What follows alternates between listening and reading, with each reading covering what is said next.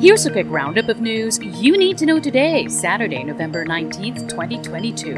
A possible nuclear energy deal between Manila and Paris raised during the bilateral meeting between Philippine President Ferdinand Marcos Jr. and French counterpart Emmanuel Macron in Bangkok.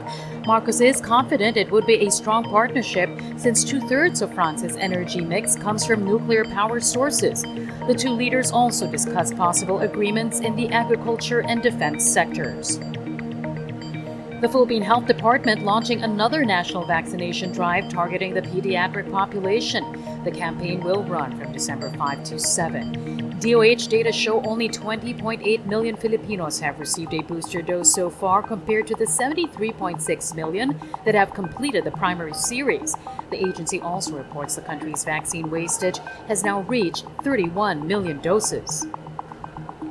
And the COP27 climate summit in Egypt extended by a day in an effort to break a deadlock as nations tussle over a number of issues.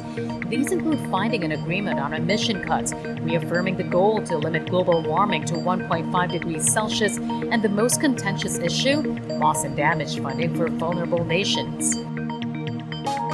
And that's your latest news alert. For more stories, go to news.abs-cbn.com and iwanttfc.tv.